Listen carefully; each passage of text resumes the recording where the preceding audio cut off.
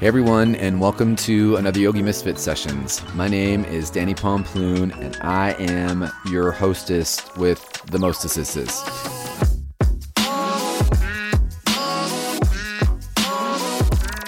You guys, I think I'm hilarious sometimes. I want you to know that I really do think I'm funny. Today I'm coming at you with session 71.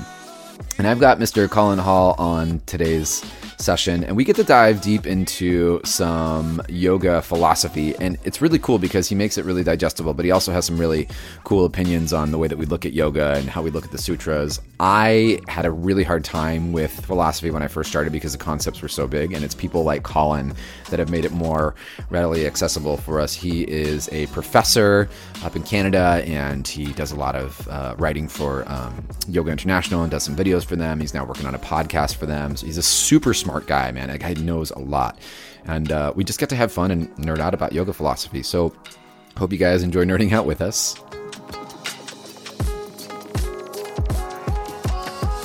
And Tribe, I highly recommend you check out the amazing Brett Larkin's online yoga teacher training. Brett is not only one of the best yoga teachers I know, having taught at companies like Google and Pinterest, she's also an online juggernaut with people consuming over 3 million minutes of her YouTube content each month.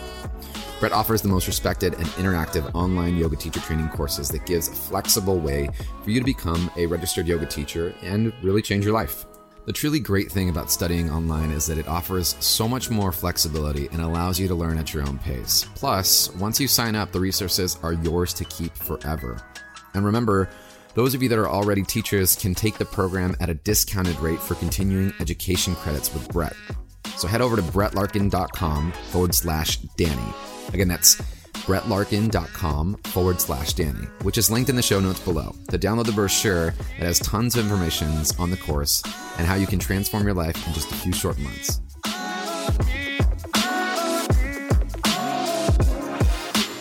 Use the coupon code Danny when you sign up to get $100 off the course. That's $100 off the course. On top of that, when you use the coupon code Danny, you'll also get my free flight school videos, which are super fun to do. Registration closes April 30th, so make sure you head over to brettlarkin.com/Danny to sign up before then. Registration is also almost full, so make sure you reserve your spot before it's too late.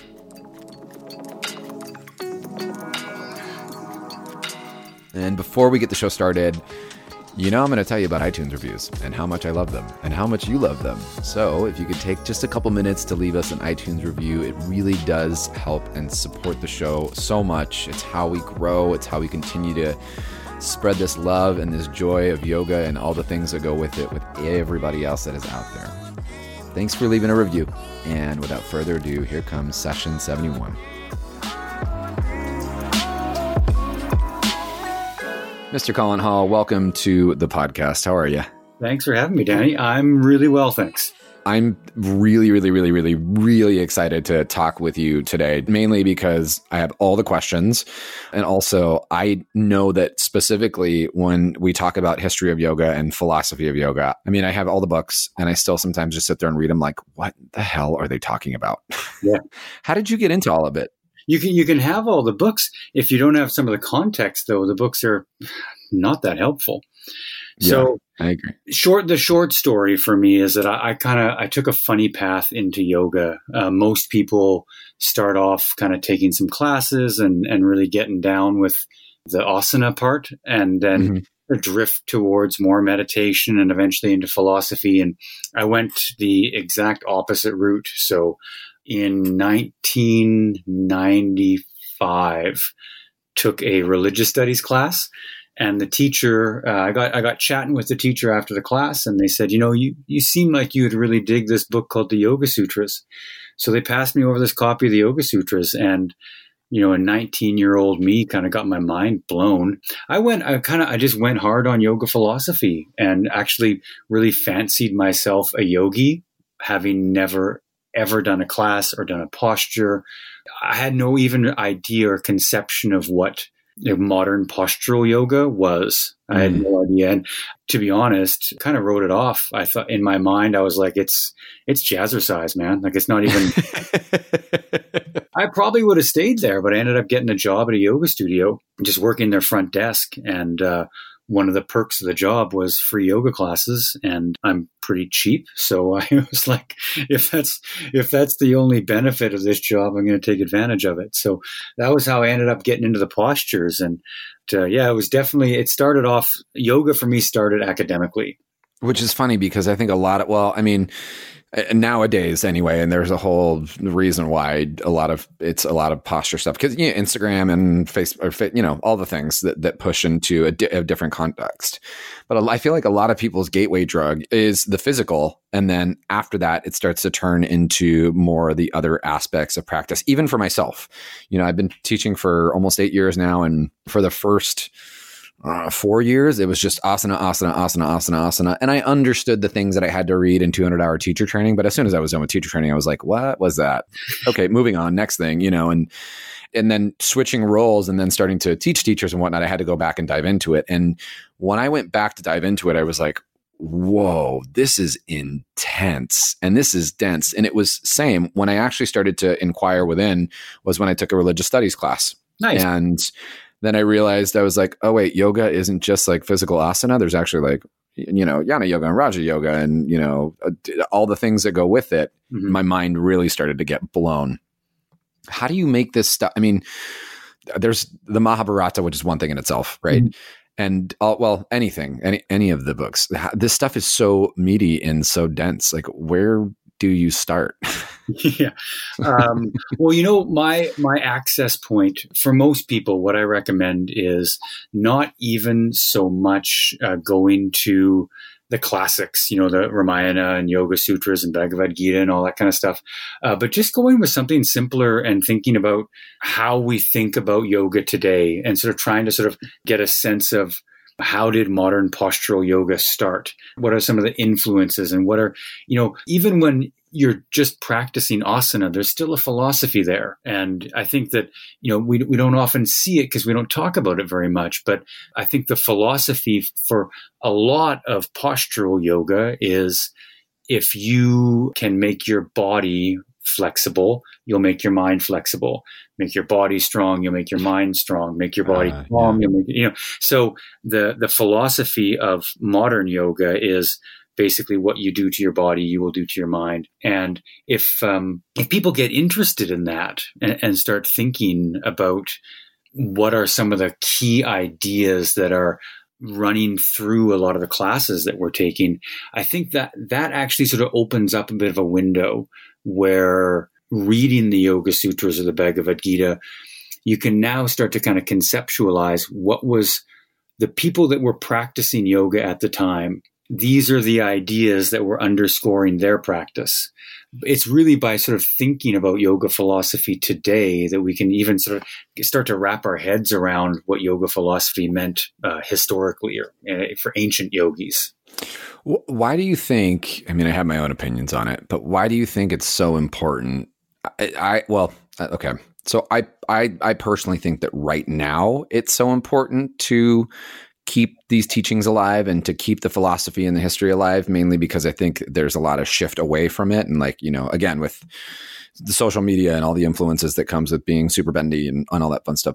For you, why is it so important to keep these teachings alive? And how do you keep these teachings alive in your current teachings? Well, the really simple answer is that it's depth. Mm-hmm. It's philosophy and history are the things that actually inform our practice. And like I said, there's always a philosophy. You don't have to think about it too much in order for there to be a philosophy. So it's not like if you don't think about philosophy, you don't have one. You still do. You just don't think about it.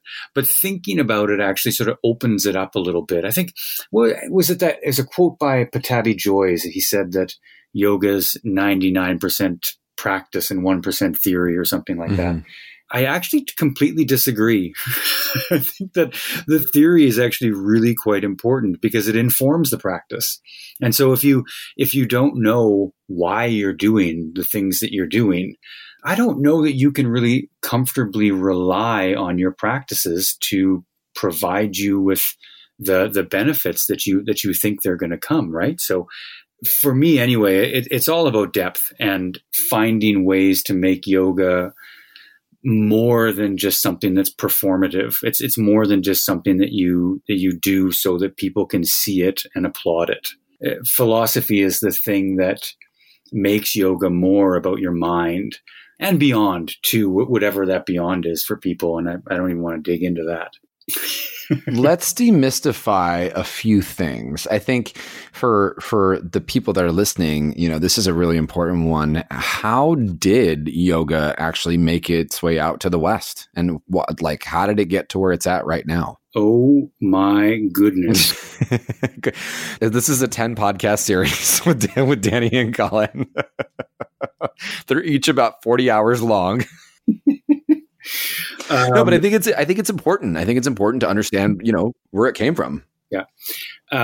Okay. I look at basically sort of roughly 4 phases of yoga history. Mm-hmm. The furthest back you can go, 3,000 to 3,500 years ago, these are the people that wrote these books called the Vedas. Mm-hmm. And they used the word yoga.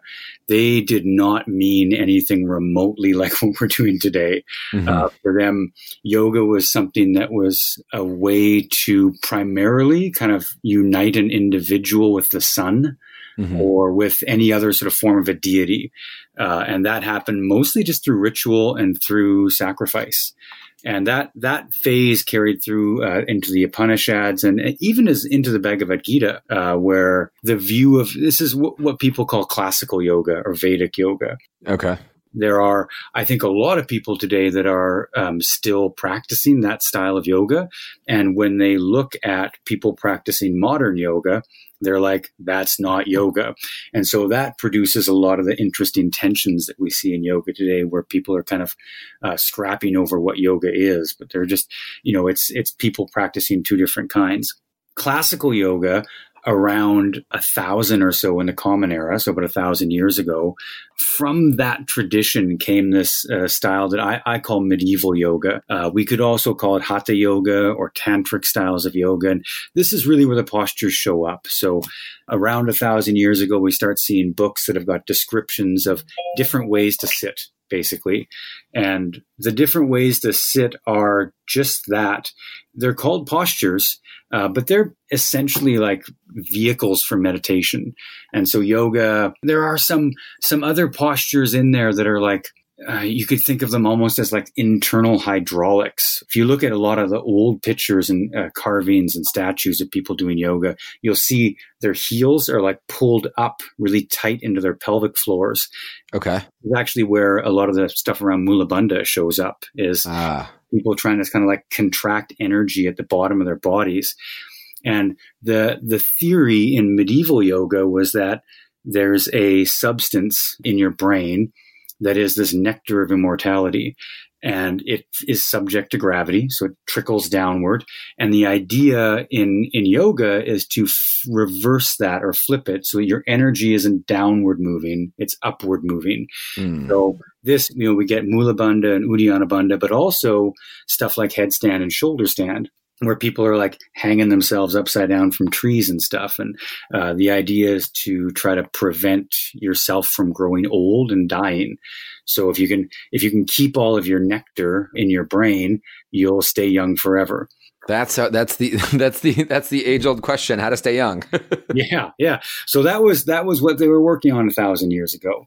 And then this medieval style of yoga, all that really happened was, about 100 years or so, roughly, ago, that style of yoga got sanitized and exported.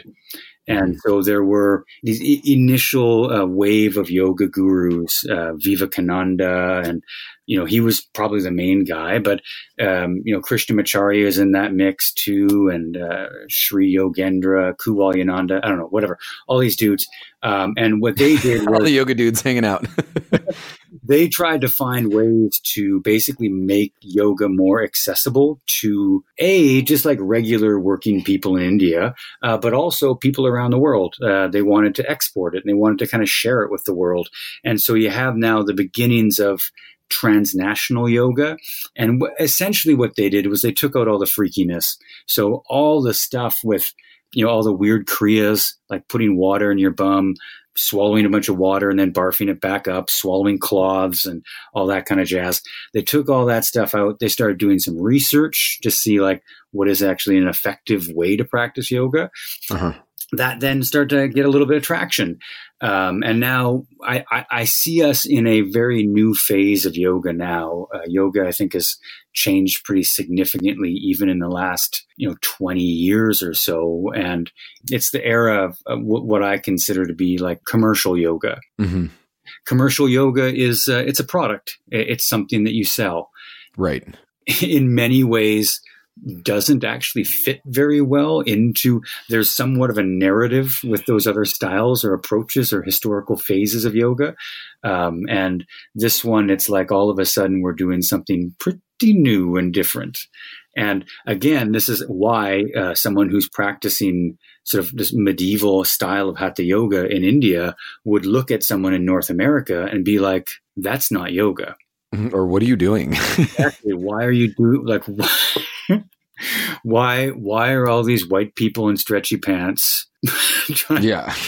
Why are they putting their legs behind their heads like that? Like, and so a lot of the commercial yoga, it comes down to an aesthetic. That it's the appearance that really matters because it's the appearance that sells. Right. And that is brand new. That's never really happened. I think in a lot of ways, photography kind of facilitated that, where a book like Light on Yoga kind of maybe got it started, where BKS Iyengar's able to show you the postures and you can flip through that book and be like, whoa, what is that? Right. Yeah. Now, Instagram has basically accelerated that process. Instagram. Oh my gosh, so much. It's Light on Yoga on crystal meth, is what. Yeah. So, like, knowing that, and I mean, that's a tough pill to swallow for even myself. Like, knowing that, what do we do then? What do we do with this? Like, how do we come back to it, or do you think it's even important to come back to tradition? Well, I'll tell you what. You can't go back. Mm-hmm. It doesn't happen. History moves in one direction only. I think there's a lot of people that have this sort of romantic ideal that we're going to somehow ditch everything that's happened over the past 100 years and go back to a simpler time. Yeah, I mean, sure. Yeah, it's a nice thought. Yeah, it's not going to happen. So we are where we are, and I don't think that tradition is necessarily the answer, because those traditions were adapted for people that were living in a very different time. So, if we really want to get traditional about yoga, we should be learning to cut our frenulum so that we can stick our tongue back into our throat and try to like lick up some of that nectar of immortality as it drips down from our brain. I don't think anybody wants to do that though. Like there's that's not what people want. What it comes down to for me, I think, is new traditions for one, and intelligently adapting yoga to meet the needs of people today. And I think it's already happening. I'm not a pessimist. Like I don't think that yoga has been ruined.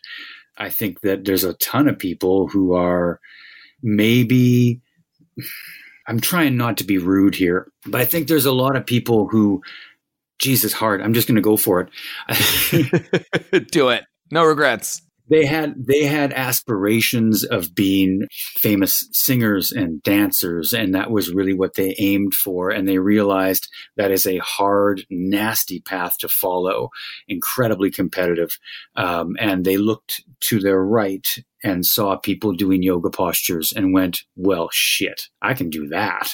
Oh, well, no, like, I mean, that's not offending anybody. Like I literally have met someone in LA when I was doing some yoga online stuff. And, the person was like, oh, will you do this on Instagram? And I was like, sure. And I said, oh, so you're teaching yoga? She's like, yeah, well, I didn't really, my acting career didn't take off. And yoga people were making it. And I like just sat back and was like, oh, okay, all right. But that's okay. Everyone is on their own journey. And I think that the more people we have practicing yoga, because I do think inevitably, once they start learning the teachings and actually being in it, it does shift and change you. Whether you like it or not, it is going to change you. I tend to agree. So this is why I think we don't really need to stress or worry about it. In my mind, what we need to do is to start to try to find really good yoga leaders, people that are doing things that are really inspiring and uplifting, and that have a sense of kind of social responsibility. They want to build a yoga in the world that's accessible and inclusive, that doesn't have this sort of exclusivity of like only certain people can do it. And this is a great reason of why yoga history matters, because I think it's very tempting to believe that that's something new, that this exclusivity thing in yoga of like there's only for the chosen few, for the cream of the crop, that's something that's happened as a result of exclusive elitist yoga studios or something like that. But you look back in history, well, that was the case for most of yoga's history. It was something practiced by the elite. It was not something done for most people. In fact, by far, there's more people practicing yoga now than there ever has been in history at any time. And so yoga is already much more inclusive and democratic than it ever has been. And so this is why I don't get super bummed out. And I'm not like, oh, we've ruined yoga. We've changed it pretty dramatically, though. Sure. But you're right. Like you said, there are those teachers though that I think that keep, like yourself, if we didn't have, I think that's important, like to have the teachers that are out there still bringing the teachings forth. Yeah. Yeah. I saw, it was, speaking of Instagram, it was just some graffiti that somebody took a picture of, and it was, the graffiti just said, "Stop making stupid people famous."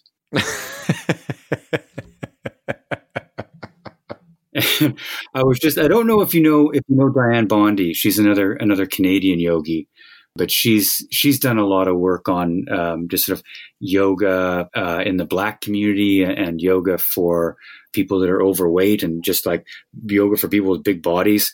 Yeah. She's done just a magnificent work. I'm a big fan of hers. She says that diversity is a fact, inclusion is a choice.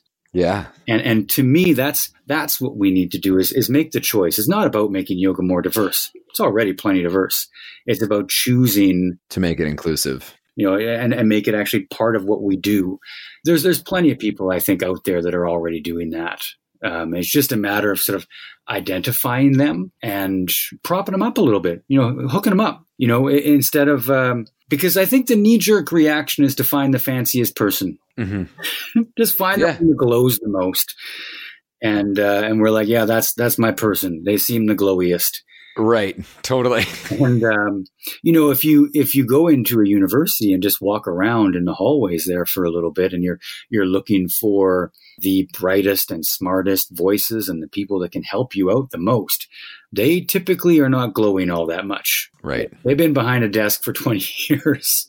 Right. They just had their noses in books, so they're all hunched over and they're chain smoking and drinking scotch, and they don't glow at all, but man, have they got something to say.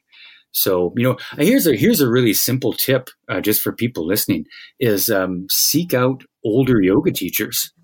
100%. Oh my God. Stick with those that have been there for sure. So, I see so much right now of younger yoga teachers talking and acting as though they've rediscovered something, or it's just so much of this, like, never do triangle pose. And then 2 weeks later, why would you not do triangle pose? It's amazing. As though people haven't been dealing with this stuff already for like 30, 40 years or longer, right? So I think if we can, track down more yoga teachers in their 60s and 70s, talk to those people and see what they've been teaching for the past 50 years. I think there's probably a lot to learn there. Yeah, I agree. I think, there's definitely like newer teaching with biomechanics and things like that for sure. But I also think that there's a lot of depth in the past, and a lot of depth in the things that we have learned. And again, coming from someone like you who's studied, like there's a sense of knowledge in that and like a depth in the knowledge in that. Yeah. And it's useful, right? It actually does inform how you do yoga. Yeah, it's a great start. I mean, if you don't have a reference point, you don't know how to change it or to see what was done before to switch it up, if it's going to switch it up, or to study it. For sure. So I think, something that people can do in addition to sort of seeking out older teachers is to get over this idea of somehow that if it's ancient and Indian, it must be super wise and mystical and just like it's the best. And if it's new and shiny and North American, obviously it's commercialized garbage.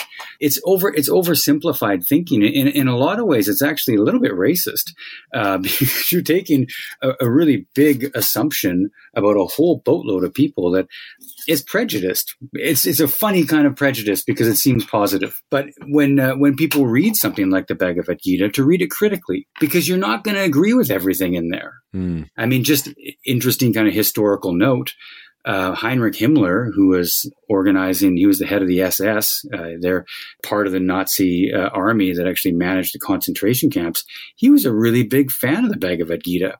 And he, interesting. Yeah, he used that book to motivate his soldiers. So his soldiers would be like, working in this concentration camp, it's terrible. It's bad. I don't like it. I want to quit. He's like, aha, you know what? Arjun also wanted to quit. I see. And yeah, he did it for the greater good, And so, these books are not, we want to approach them as though they're sacred and untouchable. Like all you need to do is be able to quote from the Yoga Sutras and then you're good. Mm-hmm. Not true. Not true at all. We need to be critical of everything. Right. I teach workshops on the Yoga Sutras. I'm not a terribly big fan. I don't think it's all that good of a book. I think that there's a reason why it was pretty much extinct for about 500 years. There was the last commentary that was written on the Yoga Sutras was very critical of it, actually made fun of it in a number of places for being overly simplistic. And so it's weird today that people want to elevate this book to this stature and say, it is the definitive book on yoga, when if you read it carefully, I think you'll find you probably don't agree. I don't think most people actually want, the last chapter of the Yoga Sutras is called the Kaivalya Pada, and Kaivalya just means aloneness. And it's this state of unity, of this sense of oneness where there is no other. And when there's no other, you are alone. It's only you. No big deal. Nothing to see, nothing to do. There's nothing out there for you to experience because you are everything. That's a tough pill to swallow, and that's a lot. Yeah. And I don't think people want it. I think people want to enjoy their bodies. They want to be able to move with less pain and more ease. They want to enjoy being alive. That's not what the Yoga Sutras was all about. Right. It's about being really uncomfortable. It's about the end. It's an ending, right? It's about getting away from life, not towards it. And so our philosophy of yoga today, I think, is actually quite different than anything that was in the Yoga Sutras. So it's a weird thing to have people in teacher trainings spending all this time working on making bodies feel good and then promoting a philosophy that says get away from your body. I understand. Yeah. It's like there's a confusion there.